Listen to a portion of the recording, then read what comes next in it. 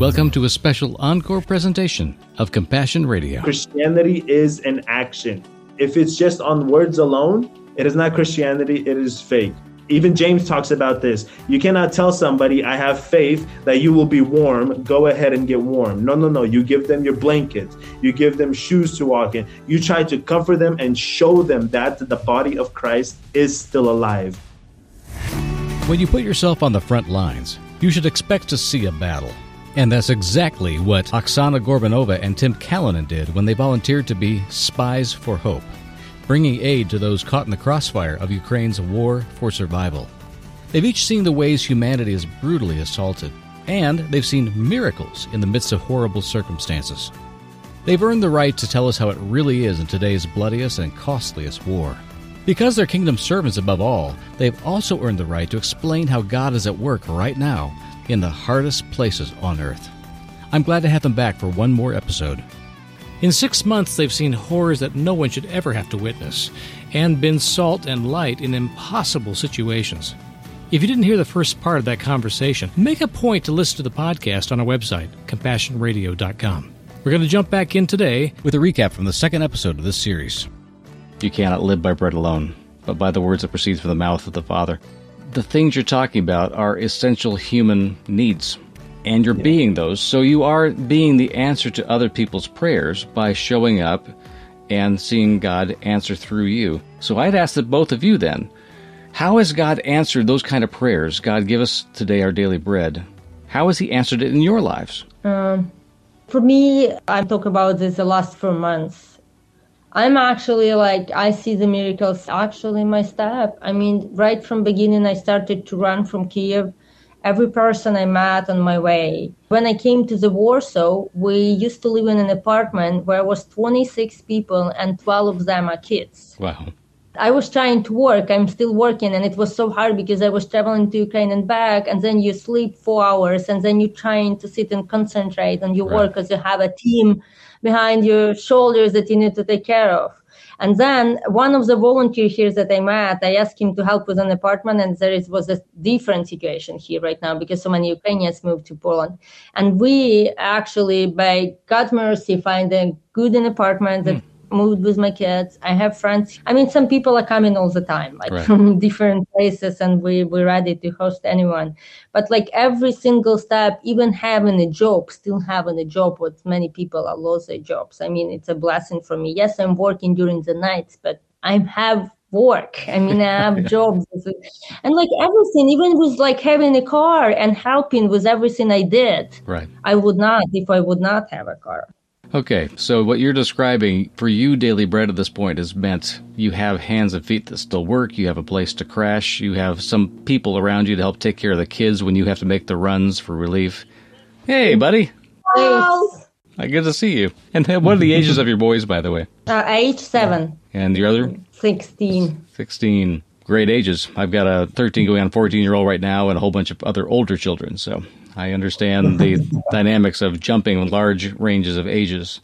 And you obviously have people helping you with them because they can't go with you on every one of these runs. That is an answer to prayer to take care of your kids, too, along the way. Let me add something. Okay. I just got the answer to that question. Go for it. The answer of my prayer everyday bread that God gives to me. It's everyday life with all the system, all the details and all the parts that coming together. And it can be different from day to day, but we got everything to live. We have enough to share. We have enough to give others, and we have what to do to others. So that's probably my answer. Okay. You see yourself as part of a bigger body, which I think is something that Jesus was trying to work us toward anyway. Every time God answers your prayer, you see it as an answer when it doesn't just give you what you need, but it overflows to others. Okay, Tim, how has God been answering that kind of prayer for daily bread for you? For me, I'm going to expand a little bit on the fact of what I said earlier. We used to plan for months ahead of time. Right. And now being in this situation where my first night in Kharkiv, we got bombed, and then that changed my whole perspective saying, what if that bomb reaches us and I don't live tomorrow? Right. Or what if I do live tomorrow? What will I be able to do to help other people? Anything that I can do to make sure that If it's to give out humanitarian food, then that's what I'm going to do. If it is to pray for somebody, then that's what I'm going to do. If it is to help take somebody out or just to, like Oksana said, to just hug somebody, because sometimes words don't go a long way. They just need to feel that they're not alone in this situation, because I've had the same thing too. Yeah, I tried giving people food and they're like, this is good and everything, but we just need to feel that someone out there actually cares for Ukraine, for the people that are here still suffering. That they're not forgotten. Yeah, more of my answered prayer to what it means on this daily bread is exactly what Oksana said, that that specific day, all the necessities that God gives us to help other people, not only helps them, but it helps me as well. It helps me to have a more open heart towards people that are suffering. It helps me to have my eyes more open to people that are crying out for God. Yeah. And I'm like, God sent me here. You know, they're crying out for God and I'm here. I don't know if I told you in the very beginning, but I came to this completely blind. I had no family, no relatives. I knew 3 people by name, and I've never met them before when I went into this situation. So I went into the front lines, the very front lines where the bombings are happening, without knowing anybody.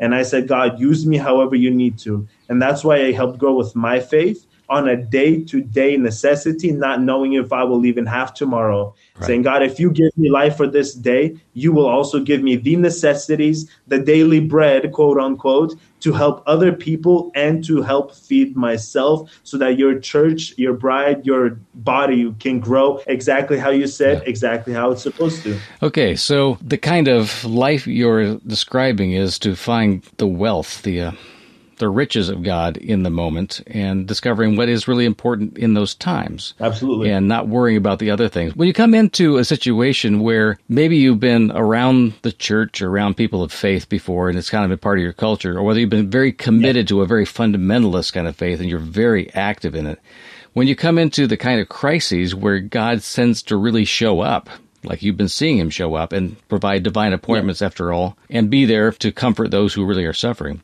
All those people that I've seen do the kind of work you do have very little energy left to focus on what made them different from other Christians, and they're suddenly taking the Word of God very seriously. Not that they understand every nuance or agree on every question about an interpretation of it, but yet you see it alive in people, yet you know it's serious, and you know it's real, and you know that God really exists because you were there to see it. Yes, sir. Obviously, the testimony the two of you will have coming out of this war will be one of God's story being written on and through you. Absolutely. I'm grateful for that. And I pray for the day when people like you will survive all of this and take the time to inhabit our pulpits and say, this is what God did. Don't forget this. That'll be important. If I could turn the table one more time and give you another opportunity to answer a question I think is really going to be important for us in the West.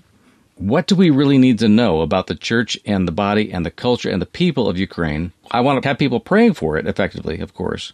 And Tim, because of your background and the way you came to ministry and the way you came back to Ukraine, it's a long road, but you also have a deep love for and I think a mourning for the peoples that you do know that are on the other side of this conflict. Yes, sir. So I would feel the same way if someone said, my country's involved in a war that seems to be unjust and people are suffering. I want to pray for the suffering over there, but I don't want to pray against my own people. That's the kind of the struggle that many Americans might even feel about global conflicts. So I'm with you there. I don't want to forget the people that are being tormented by the same war because they're on the other side of it. Mm-hmm. It's safe to say, I think, that the people of Russia right now are being deeply wounded morally and spiritually by what's going on in this war. And I don't want to forget them for that, but I don't want to excuse aggression at all. Absolutely. The country that you've been serving in has been absolutely, You're right, Oksana, it's evil against humanity. But I don't want to be proclaiming or demanding that God do evil to the evildoers either. But I don't want to in the least excuse what's going on. At all. We have to acknowledge that evil is happening and to speak to it and call it for what it is and also love who God puts in front of us.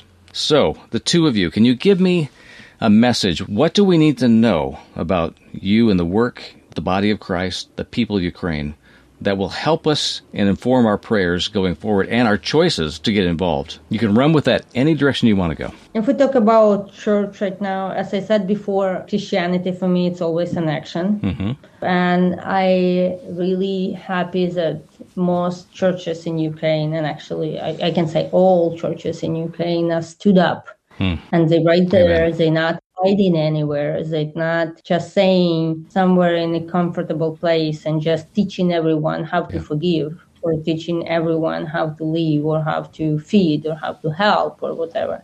So I'm happy that people I know, the churches I know and I deal with, they're really active right now in that needs. Good. I mean, they feed, they help, they do everything needed. So the prayer need, the normal way with all the humans, and you can feel already that tiredness, like physical tiredness and emotional and actually spiritual, when you lose the dear ones. And I can say by those families, my friends that lost 2 husbands in one family, the first couple weeks, you cannot teach a person who just buried the husband or son or kids. Just write the spiritual words and say how to give. There are no words. And how to act if you did not come and hug or help or show that love on in the practical way.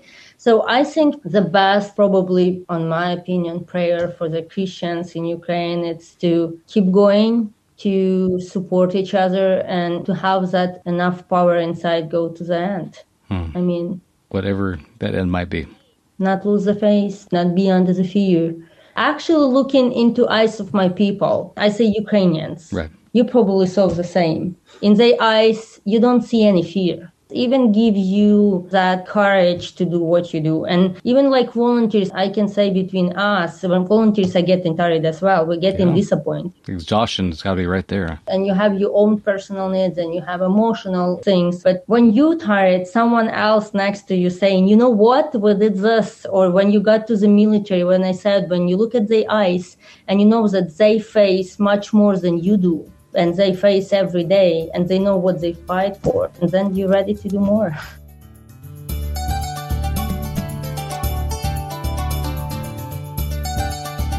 Thank you, friends, for standing with Compassion Radio during these times of great change to our normal life. Of course, there's nothing normal about our situation, but there's also nothing normal about the kind of faith and power we find in Jesus. Compassion Radio will continue to keep bringing you awesome opportunities to make a difference for the kingdom around the world. But we need your help right now to continue doing just that. We continue to focus our relief efforts on the intrepid Christians getting relief to the front lines of conflict in Ukraine. Oksana Gorbanova is the tip of the spear on this project. She and team members from our partner, Serve Ukraine, finished delivering aid that you provided through your generous giving. As you give to keep us on the air, we're giving to keep people like Oksana going. A refugee and orphanage center was quickly built in western Ukraine that Oksana's volunteers currently use to serve hundreds of new refugees every day. You helped to buy seed for a new community farm and garden that is feeding hundreds of people every day. You helped to buy a herd of cows that is now providing children with fresh milk. And the farm itself is providing work and hope for those who feel lost and without purpose.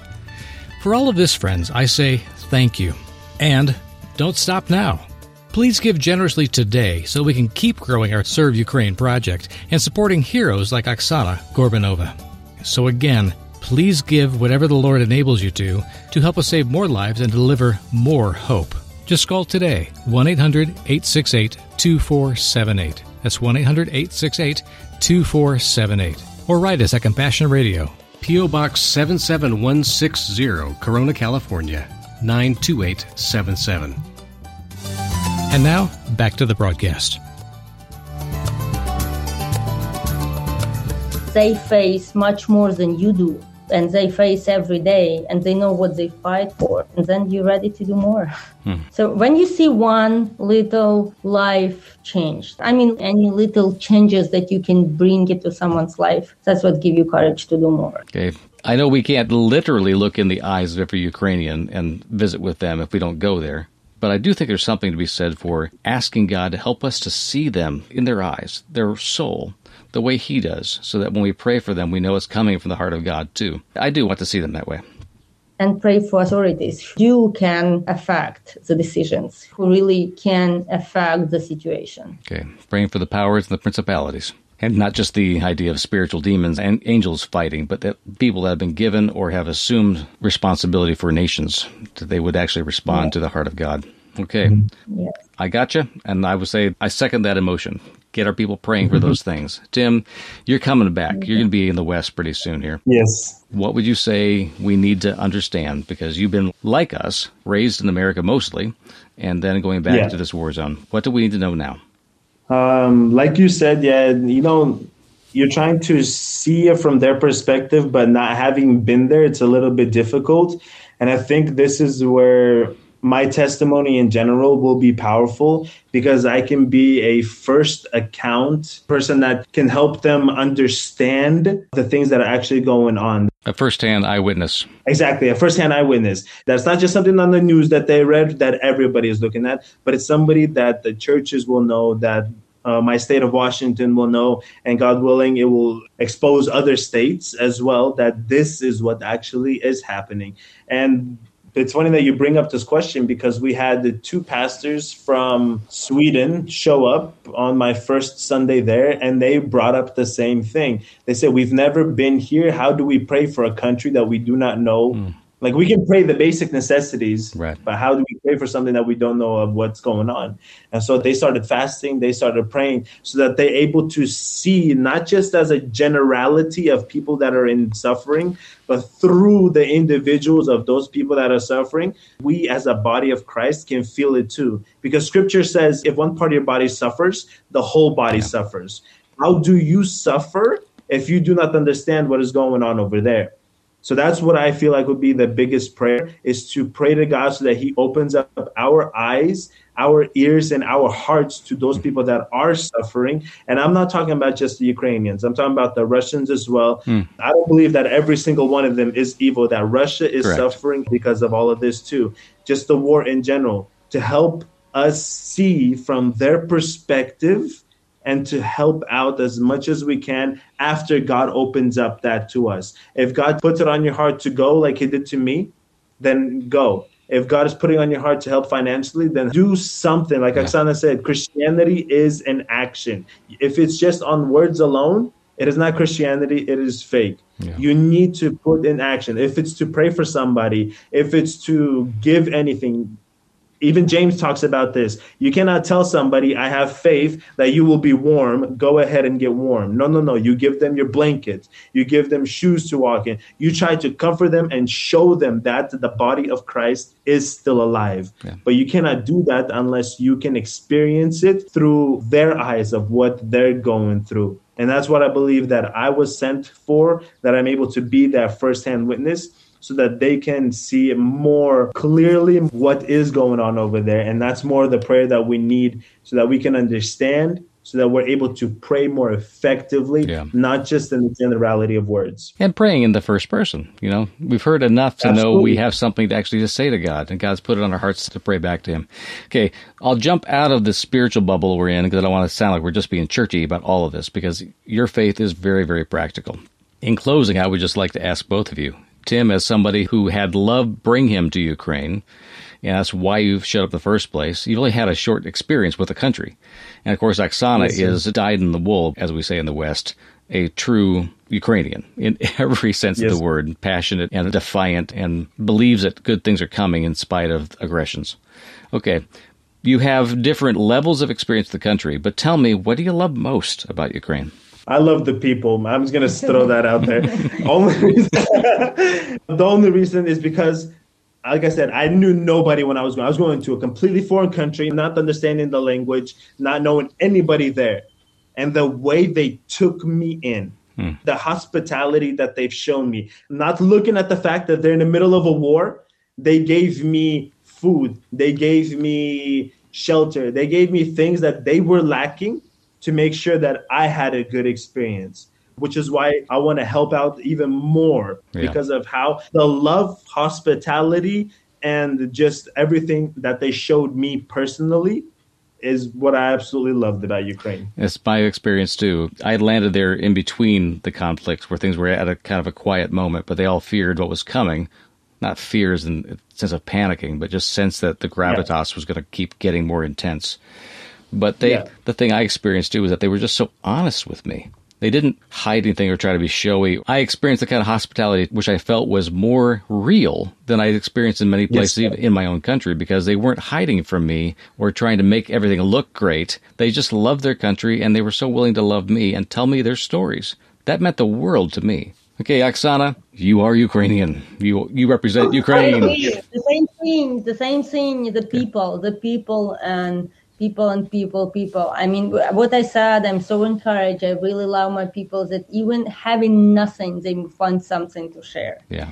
Even like in hard circumstances, they will find a place for someone. They will find way to love. They will find way to show the care. And now it's even more during the war. I mean, you can see people, there is like so many in so big need, and they can help others. I mean, they find in that ability to find others. So that's why probably, the people, I'm like really with tears on eyes when you come to the soldiers who have nothing. They sleep in the ground, but they take care of cats and dogs they find in the bombed villages. Yeah. I mean, they care about trees and flowers and not like destroying everything. And this is like give you hopes. This is the humanity. This is the good thing that need to win. So people. The depth of humanity I experienced on my first visit to Ukraine, just hearing the stories of how the soldiers themselves in the first big conflict, the Donbass, were taking in the orphans of the enemy's soldiers. Yep. That they were actually housing and feeding them out of their own rations and kept running out of food and asking for more because the people on the home front did not know that the soldiers themselves were being that generous with the children of an enemy force. I knew at that moment there was something going on here that went to a deeper level. That there was a love for their country that meant love for their people, even if they were in conflict. I do pray that spirit never dies, no matter how bad it gets to the front lines, that the people you have, that God allows you to keep over the years to come, will find a way to stay tender to the things that I know God cares about, and that this nation will build into its soul for the next generation a sense of purpose, but a sense of community that only can happen at the spiritual level. That's what I'm praying for. Amen. Any last words from the two of you? Because you've been so gracious about following my leads on this thing, but you may have something that you wanted to say all along that I have not asked. So go ahead and give us a closing statement, if you would. I'll leave this for Oksana. Okay. I don't know. It's hard. So many things in my head, but yeah, I agree with you that I really like others, and I have many good friends in America. Good. I have those that did many projects together, and we're taking care of orphans in Ukraine. I have many families who adopt Ukrainian kids, and I've been to America. I talk to churches. I always thank church for the taking care of our kids. And sometimes we cannot do everything together, but we will really appreciate like your prayers and actually your hearts. I mean, so many friends are writing me. As I said, sometimes for someone it's a hug, someone just a good word to hear that you are not alone and there is like someone is praying for you. It's a lot. And I have many stories of soldiers who got to the war and been saved because of someone's prayer. Yeah. Or, or like because some different circumstances that happened, or even like this week, one group of the volunteers that I know, they were going to evacuate people from the Mariupol region, but they were stopped because one of the pastor being wounded, like shot into his, so they stopped to help him. And because they stopped to help him, they were saved from the bomb in front of the car. So there is like lots of stories like this. So you never know, but someone's prayer, it's a lot. Okay. Especially for us right now. Our prayers begin now, and hopefully they won't stop. The listeners that are with us on the radio and hearing over the internet for the podcast, I urge you, whenever you're hearing this message and this conversation that Oksana and Tim have given us, such gracious access to their hearts and minds, that you would jump in and join this fight with us on the spiritual level and find a way to help support materially the work that they do. And we have projects that we're doing together with them and other partners that you are familiar with and friends that you work with that we've been giving to over those months since the war began. I thank you so much for being willing to tell your stories to us. I really do hope it's not our last conversation. Tim, I'd love to track you down in Washington when you get back here. And Oksana, absolutely. I know you'll be on the road. I'm certain, Oksana, back and forth many times. And if you can give us any more time to give us updates. I will be back to Kiev this month, so we can do the interview right from the Kiev. That would be wonderful. I do appreciate your willingness to come back with us. I know I've probably exhausted both of you from this 1 hour of conversation, but I really am very grateful for it. So I'll say adieu right now to Oksana Gorbanova and Tim Callanan from Washington State, on the front line now, an honorary and forever Ukrainian. And I pray that the courtship with your fiancé is one that God's in and that he will flourish that relationship too. Thank you. Thank you both for being with us on Compassion Radio. God bless. Yeah, God bless. Thanks for tuning our way today. My deepest thanks to Oksana Gorbanova and Tim Callanan for bringing us to the very front lines of faith in these programs. Remember, if you missed any of the earlier discussion, the podcasts are available 24/7 at our website, CompassionRadio.com. And thanks for standing with us as we support their work through this ministry. Just call us at 1-800-868-2478. Write us at Compassion Radio, P.O. Box 2770, Orange, California, 92859. Text the word compassion to 53445 or make your gift through our website, CompassionRadio.com. We need you, friend, so contact us today.